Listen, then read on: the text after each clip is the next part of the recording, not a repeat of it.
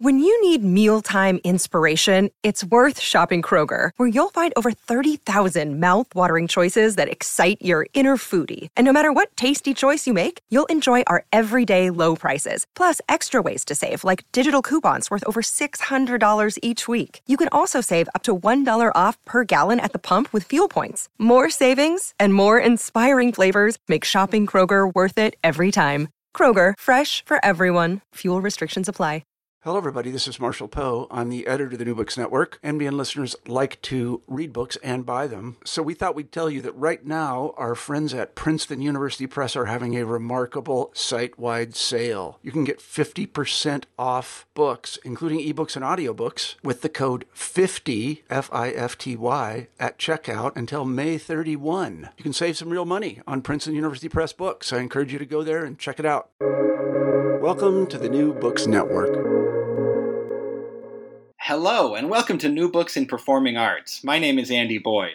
My guest on today's program is Caseen Gaines, author of the book Footnotes, The Black Artists Who Rewrote the Rules of the Great White Way. Caseen, welcome to the program.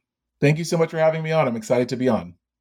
So your book is a lot of things, but I think broadly speaking, it's sort of a cultural history of the show Shuffle Along. What made you want to write a book about Shuffle Along, and what made you want to do that now?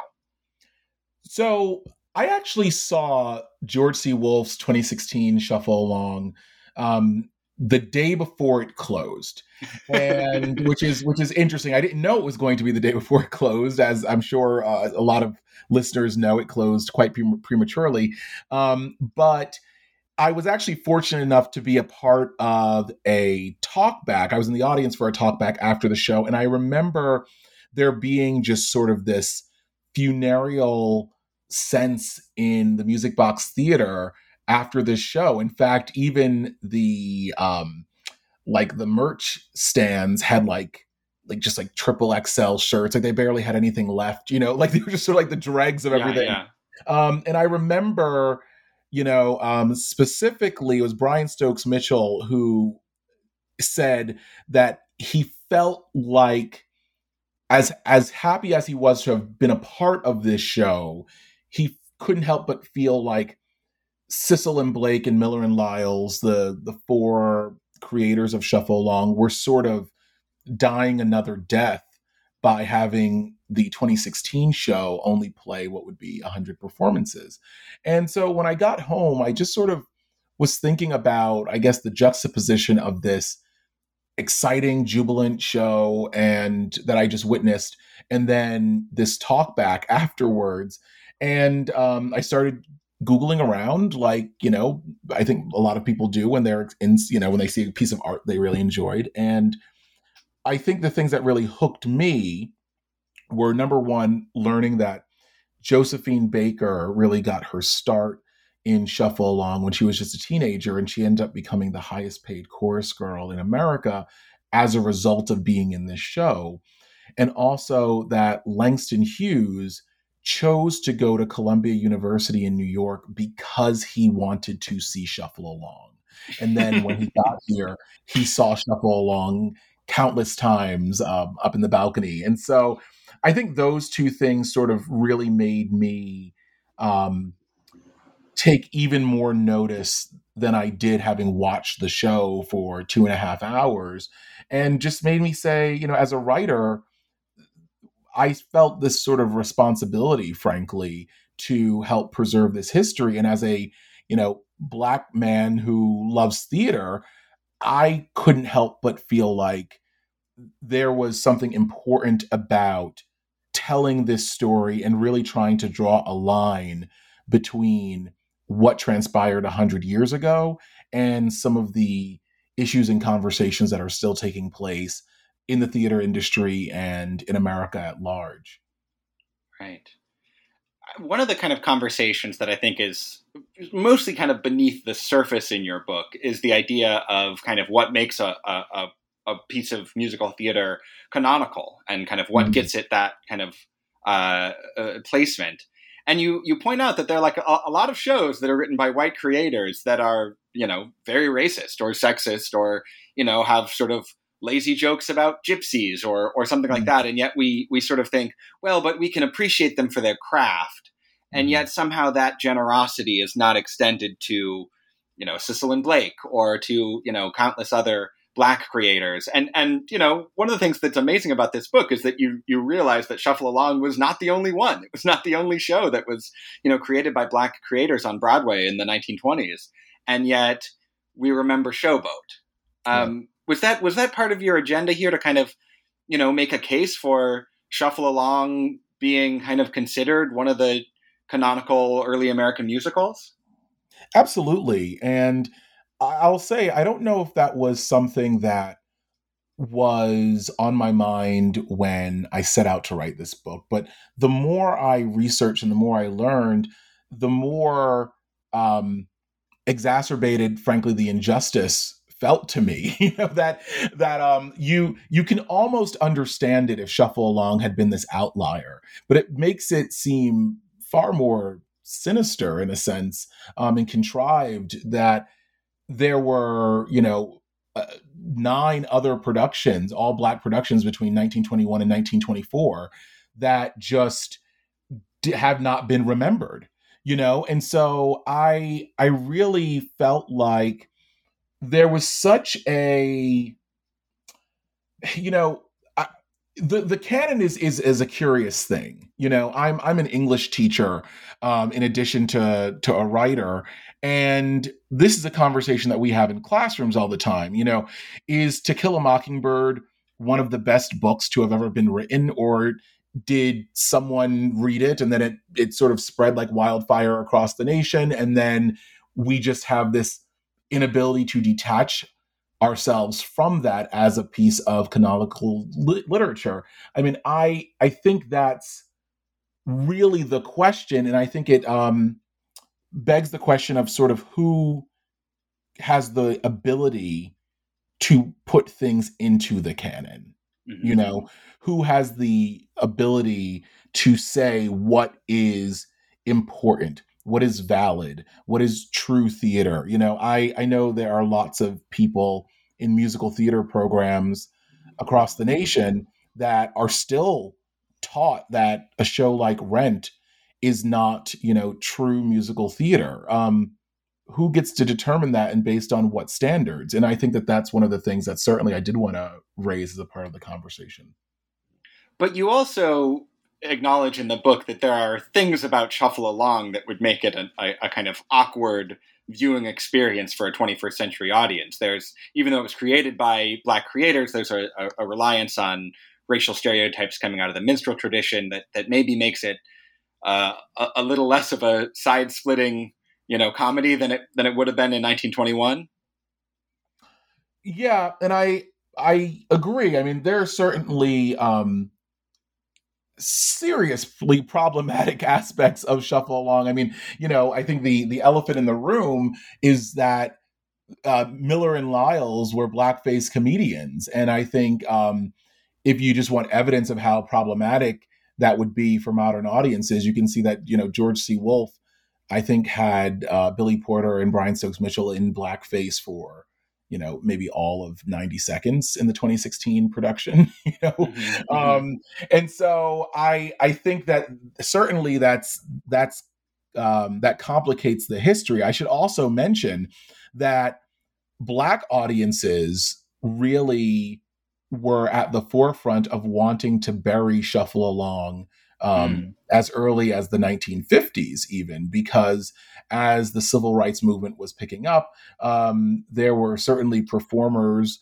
not just performers, just members of the Black community who said these are, Shuffle Along has bad representations of Black folks, and we don't want for white audiences to see that and feel like it is okay, and that we are okay with it.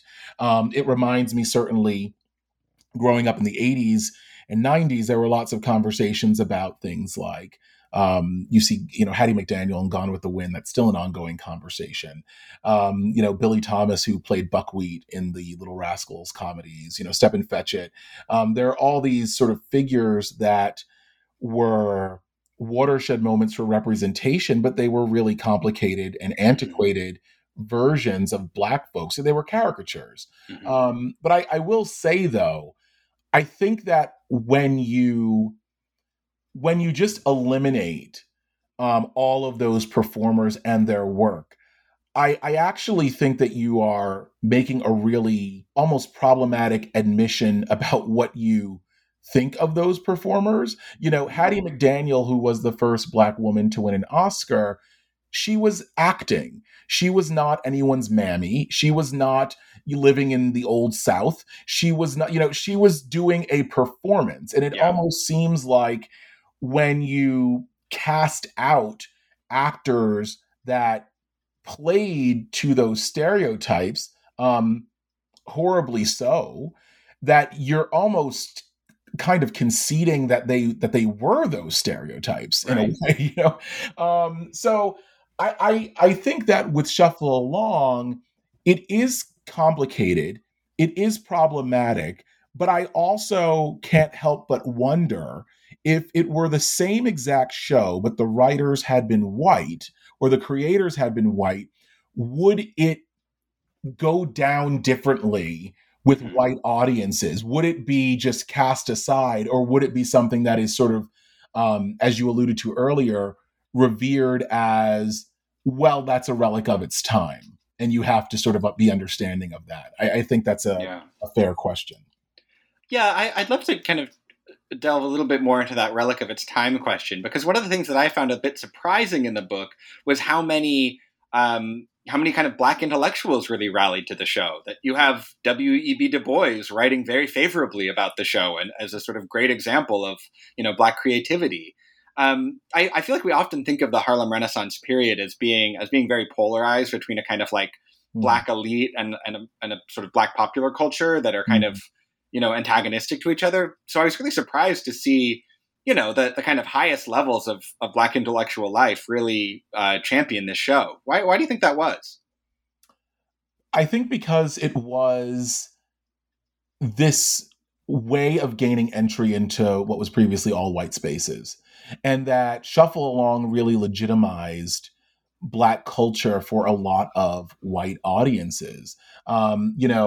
While we've been talking about Miller and Lyles, we have not been speaking so much just yet about Cecil and Blake, who were kind of the antithesis of Miller and Lyles.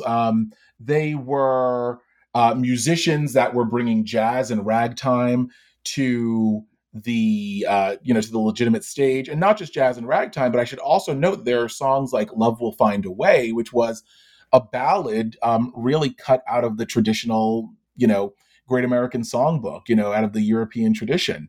And so it was sort of a way of providing the blackface, and sort of racial jokes were comfortable and comforting to those in the audience who needed that security blanket, frankly. And yet, when they were in the theater laughing at those jokes, they were also being exposed to amazing Black woman dancers for the first time. An array of Black women in not all shades necessarily, but Black women who were tap dancing and singing and getting to play comedy and getting to play romantic characters that were not caricatures. And they were able to see Black folks in tuxedos like Cecil and Blake and the Harmony Kings that performed. And so I think Frederick Douglass really had the best take on this when he was referring to Black actors in blackface specifically, long before Shuffle Along opened, where Frederick Douglass hated blackface. He thought it was a horrible practice, and he thought that it was, a great stain on the nation. But he also said that he felt like there was something to be gained anytime white people had the opportunity to see talented Black people. Mm-hmm. And even if that was under burnt cork and red lipstick, there was still something to be gained by that. It was still progress in a sense. And it's a little bit hard in 2021 to sort of maybe agree with that sentiment. Yeah. But, if you take yourself back in time 100, 150 years, I think, you can sort of empathize with that position. Yeah. I recently read the book When Harlem Was in Vogue, and one of the main arguments of that book is basically that the kind of political project of the Harlem Renaissance was a failure, that the arts was never going to be a powerful enough tool to kind of break down the gates of prejudice. Mm-hmm. And I feel like you get a little bit of a sense of that with Shuffle Along, that people really, wanted this to be a kind of transformative moment in kind of American race relations. And they kind of felt, well, if they cheer for us and sing our songs, then they can't possibly keep hating us. Do you think that was kind of too much to put on musical theater, or do you think that did happen to an extent? Well, I mean, I don't want to pivot too much on the question, but I mean, what immediately is coming to mind is, look at In the Heights, the film and what sort of transpired there. I think that the criticism of colorism and lack of Afro-Latino representation is a legitimate criticism. I also think In the Heights is an incredibly significant film, and I will say I feel sad that film was unable to do what that film should have done. And I lay the blame for that on the filmmakers who just had, at best a blind spot, mm-hmm. to that issue. And it failed to sort of fully celebrate and represent the community that it was seeking to celebrate and represent. Shuffle Along is really no different. And I think certainly the four creators felt like they were really ambassadors for the race with this show. But, it's anytime that you're setting out to do that, it's almost an impossible standard. I mean, look at, whether it's Jackie Robinson, look at, in any field, anyone who is the first always has such an incredible burden. And I think there's a certain naivete that is at work there, because it sort of ignores the systemic factors, the systemic racism that prevents any one event from upending a system. Right. Oprah Winfrey, Barack Obama, all of these people, all of these super significant, folks don't upend entire systems just by existing and thriving. It's a system for a reason, and I think that's. I think it's admirable what they did with Shuffle Along, but it was always sort of destined to fail as being a long-lasting civil rights moment, I think. Right. You need a movement for that. You can't just have, individual success. Right. Yeah. Could you give us a kind of brief sense of what happens in the show Shuffle Along? Like, what's the story? You would be amazed at how rarely I am asked that question. We got almost 20 minutes into our interview before I asked it. So Shuffle Along, and this is for those who don't know, Shuffle Along opened on May 23rd, 1921. And it was a show that centered on a three-way mayoral race. So there were two of the three candidates, Steve Jenkins and Sam Peck, were businessmen who both owned a grocery store together. They were friends and business partners, but they were unscrupulous folks, and they knew that the other one was as well. And so they did not trust each other, and they suspect that the other one is stealing from the cash register to fund their campaign. And so they both hire a private detective. And in true musical theater comedic fashion, it's the same private detective, mm-hmm. Who is watching both of them. And so there's that plot, and the comedy ensues from there. And then the third candidate is a gentleman by the name of Harry Walton, who is admirable and honest and just wants to do the right thing. And so, of course, he loses, at least initially. Spoiler alert.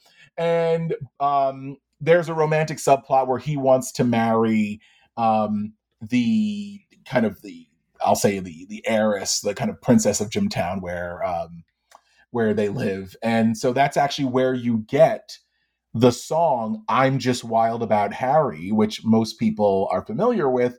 It comes from Shuffle Along, and the Harry is the Harry Walton who is being referred to in that song. So is it sort of taking place in a like fictional all black town?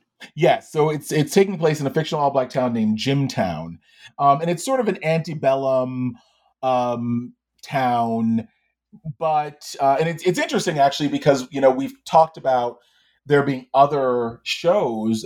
Jimtown was actually a setting that they went back to. Miller and Lyles went back to for several other shows. It was just sort of like a stock, like almost like Springfield. It was like just Right. like stock location that they used to set their stories in.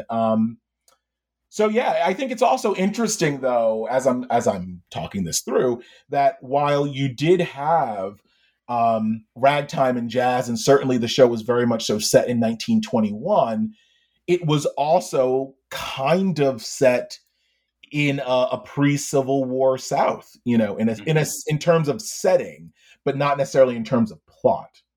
Yeah. It also strikes me, just hearing that plot summary, that like this is a show where white audiences would have to accept the idea that there could be a black mayor. Right. Exactly. And I think, this is one of the things I really did. I always wanted to do with Footnotes was set the show Shuffle Along in its sort of historical context. One of the things that you had actually, we're recording this on August 19th, 2021, and on August 18th, 1920, women were granted the right to vote. And so not only did you have Black folks voting in Jimtown and being elected mayor in Jimtown, you also had women who were voting and taking political positions in this show. And so you had a flapper character. The flapper really started to rise in prominence in 1920 as well. So you really had a show that was really speaking to the jazz age in a very significant way. When I say it was set in the Old South, it was sort of just anachronistically set in the Old South. It wasn't that the show was something that ever could have been written in 1860 or anything like that. It was very much so of the present day. Could you give us a sense of kind of what else was going on Broadway around this time and kind of how this show would have struck audiences in that context? Yes. So you had the big show on Broadway at the time was Elsie, which was just sort of a standard, musical theater production. You had obviously, I shouldn't say obviously, but you had Florence Ziegfeld's Follies, which were an annual review. There were other reviews as well in the same style, but Ziegfeld was the top drawer. And, there were book musicals, certainly. But the big money on Broadway really was in reviews. And so it's also really important, I think, to note that Broadway was largely dark in May of 1921. Like half the theaters were empty. And the reason was the economy was in tatters, partially because of the pandemic of 1918, which by 1921 they had not fully come out of. And, spoiler alert, we seem to be headed in the same direction. Yep. So there was that. They were dealing with the aftermath of World War I. The Prohibition era was in full swing. And while I guess my tone suggested that was a positive thing, but it really wasn't, because it decimated New York's economy, not being able to tax alcohol and raise money in that way. And so it really was a unique period where you could have an all-Black musical succeed in part because people wanted something new. They wanted something novel, and just the general state of Broadway overall was sort of like the same old thing had been done almost for a full decade. There'd really not been anything really novel on stage in a long time, and Shuffle Along was an answer to that. Was some of the attraction of Shuffle Along for white audiences the kind of the same impulse that would bring white people to the Cotton Club, the kind of idea of wanting to kind of see Black performers in kind of their natural habitat, so to speak? Yeah, I think so. And Shuffle Along, I write in footnotes, there's a great, it's funny, when the book is much larger than I expected it to be. I mean, if you've read, I know you've read footnotes. I expected to be probably about 100 pages shorter. I'm not exaggerating here, but there were just all of these great things that I just felt were so important to telling the story. And one of them is this essay that was written by someone who was a Harlem resident who left for a period of time and then came back towards the end of the 1920s. And he actually, blamed Shuffle Along for introducing white people to Harlem. It really was the start of slumming expeditions. When the show was over, people would then go uptown and continue to party. And you had, the Cotton Club really didn't become the Cotton Club until about 18 months after Shuffle Along opened, just for a frame of reference here. So there has always been in America this interest in Black culture among white folks. And Shuffle Along was certainly no exception. And in fact, one of the things that I will say sort of happened, quote unquote, to Shuffle Along was that you had white producers hire away the dancers and teach white dancers how to dance in the Shuffle Along style. You had, white composers sort of imitating the Shuffle Along style. Now, virtually every Broadway score has syncopation in it. I mean, you can't find a Broadway score that doesn't have syncopation in it. Shuffle Along was the first time that happened. And so you started to sort of have, yes, white audiences went in large part because they wanted to see something novel. They wanted to see Black folks, in their natural habitat. But also there were really kind of problematic ramifications to that for those Black performers who largely were sort of cut out of the deal as things started to take off for musical theater, and it started to change in that way. One of the kind of microcosms of that process is the Charleston and how the Charleston kind of circulated through New York during this time. It kind of reminds me of the 1920s version of the Harlem Shuffle. Yeah. Could you explain that history a little bit? Yeah, absolutely. So the Charleston, which actually came from a show called Runnin' Wild, which was a sort of sequel, or I'll say follow-up is probably more appropriate, by Miller and Lyles, right after Shuffle Along. So it opened in 1923. And Runnin' Wild introduced the Charleston to the world. It was the music that we all know and the dance that we all know. And that is a dance that emanated out of Black culture, specifically out of Charleston, South Carolina, probably not surprisingly. And the choreographer, I should make a point of saying, it was Elida Webb, who is a Black woman choreographer in 1923. She saw some kids in Harlem doing this dance and asked them, where they had gotten it from. And she, the kids said they got it from Charleston because, they had come up in the Great Migration. So they named it Charleston. They wrote the music. And what was fascinating was almost immediately, you had white folks, particularly like the white producer of Runnin' Wild, saying that he invented the Charleston. And you had all of these white folks throughout the 1920s trying to lay claim to having started a dance that, frankly, wasn't even started in 1923. It had come out of this other place. It was a transplant. But that was just sort of a microcosm, as you said, of the way in which Black creators had to fight for ownership. And frankly, it's still happening today. Look at TikTok. Look at all of these dances that sort of get created as whether they're challenges or social media dances, or you mentioned the Harlem Shuffle. Oftentimes these things emanate by Black creators, and, they get picked up by folks with larger platforms. And then the person who gets sort of credited with starting a movement are these, white creators with larger platforms, not the people who actually originated them. You alluded to the follow-up to Shuffle Along, and after Shuffle Along, Sissel and Blake and Miller and Lyles kind of had a falling out. Could you explain kind of what happened and why this partnership didn't continue? Yes. So the show business is hard.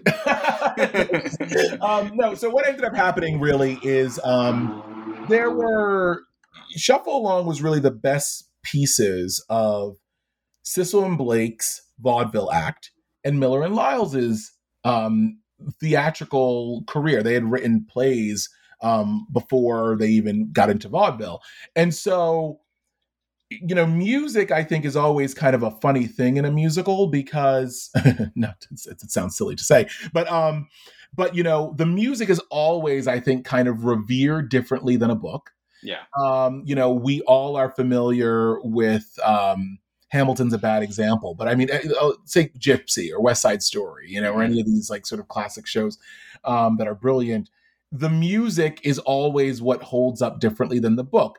Part of it is just the commodification of it. You can buy a soundtrack. You can't buy a video of a play, especially prior to, video. It's often pretty hard to even find the script of a musical. Right. Yeah, certainly. And so, sheet music is available. And, even back in the 1920s, sheet music was available in a way that a book is not. And so Sissel and Blake were really able to capitalize on their success in a way that Miller and Lyles could not. And, egos and things got into play there. And so they went their own separate way. But what I think is interesting is Runnin' Wild, which had the Charleston, was really criticized for being almost too much comedy and not enough music for a musical comedy. Whereas The Chocolate Dandies, which was the show that Sissel and Blake did, once again on Broadway, after Shuffle Along, was kind of criticized for being almost too white of a show, not playing up to stereotypes enough. And so when we talk about what made Shuffle Along so special, part of it was that it was novel, but also part of it is that it did what you alluded to before in terms of being this moment in the Harlem Renaissance where it was your Booker T. Washington meets Du Bois, on stage. You had blackface comedians and Black folks in tuxedos, not in blackface, and they could coexist on the same stage in one production for 2 hours. And it made sense and it worked for that period of time in a way that was sort of hard to replicate. Could you talk about kind of the afterlives of this show? There were several kind of different updated versions of Shuffle Along named after the years in which they premiered. And then there were also you mentioned the George C. Wolfe version, but there's also a musical review that used a lot of the songs. Could you kind of explain how the show was kind of repackaged in subsequent generations? Sure. So the first revival was Shuffle Along of 1933, which opened in 1932, because why not? And so that particular production was meant to be a reunion for all four of the creators. And I won't spoil what exactly happened there, but all four of the creators did not, were not on stage in that production. And so it did not do very well. The book was different. The score was different. And ultimately it went on tour. It went on a great national tour, frankly, just out of necessity. They had spent all this money on the production, and so they just worked like hell to recoup what they could. To me, I think the more interesting production is the Shuffle Along of 1952, which was set to star Pearl Bailey, and she quit the show and made quite a show of it because it did still have antebellum humor in it in 1952. And she said that she wasn't going to do that on stage, and she wasn't going to play up to any stereotypes. And she really kind of discouraged people from seeing the show. I'm giving a simplistic version of it. There were a whole lot of other things that went beautifully wrong with that show. I mean, I got a lot of glee with writing that section of the book, just because not that I was happy that things went wrong, but it's nice to write about a train wreck every once in a while. It's just, so that production only ran for 4 performances on Broadway. I mean, isn't that something? 4. Yeah. And so there were attempts at a Shuffle Along Vegas show and films and things like that. They just never materialized. But then in the 70s, there was a musical revue called Eubie, which celebrated the music of Eubie Blake. So it included, I think, 5 or 6 songs from Shuffle Along and some from the Chocolate Dandies and some of his other productions. And actually, what I think is amazing is all 4 creators of Shuffle Along actually were given actually won a Tony Award nomination for that review. Eubie Blake was still alive at the time, and so he actually got his first and only Tony Award nomination for music that he had written, 50 years earlier, which is just amazing at that point. And then of course there was the George C. Wolfe production, which really was a sort of backstage drama, I will say, of the creation of Shuffle Along. There was very little of the actual source material in Wolfe's production. It's none of those productions were Shuffle Along of 1921. And I think there's something really telling in that even in 1933, there was a sense that they could not do the same show on stage, often for different reasons. And so I think that's really fascinating that no one has seen the original Shuffle Along after it closed in 1923.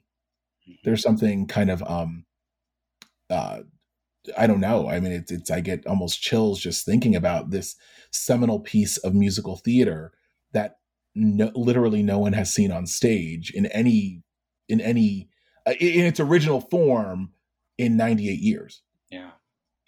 You write about an interesting exchange between a producer who wanted to do a concert version of Shuffle Along and the great playwright August Wilson. Could you tell us a little bit about that exchange and why you wanted to include it in the book?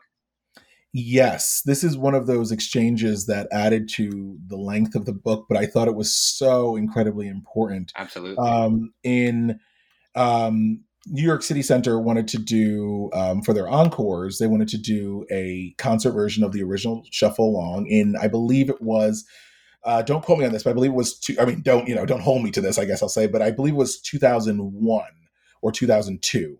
And Jack Vertel, who was the artistic director at the time, longstanding, reached out to August Wilson with concerns and said, our intention would be to celebrate the works of these great artists and creators. And yet I also fear that the very folks that we are looking to celebrate would be offended by this production being staged.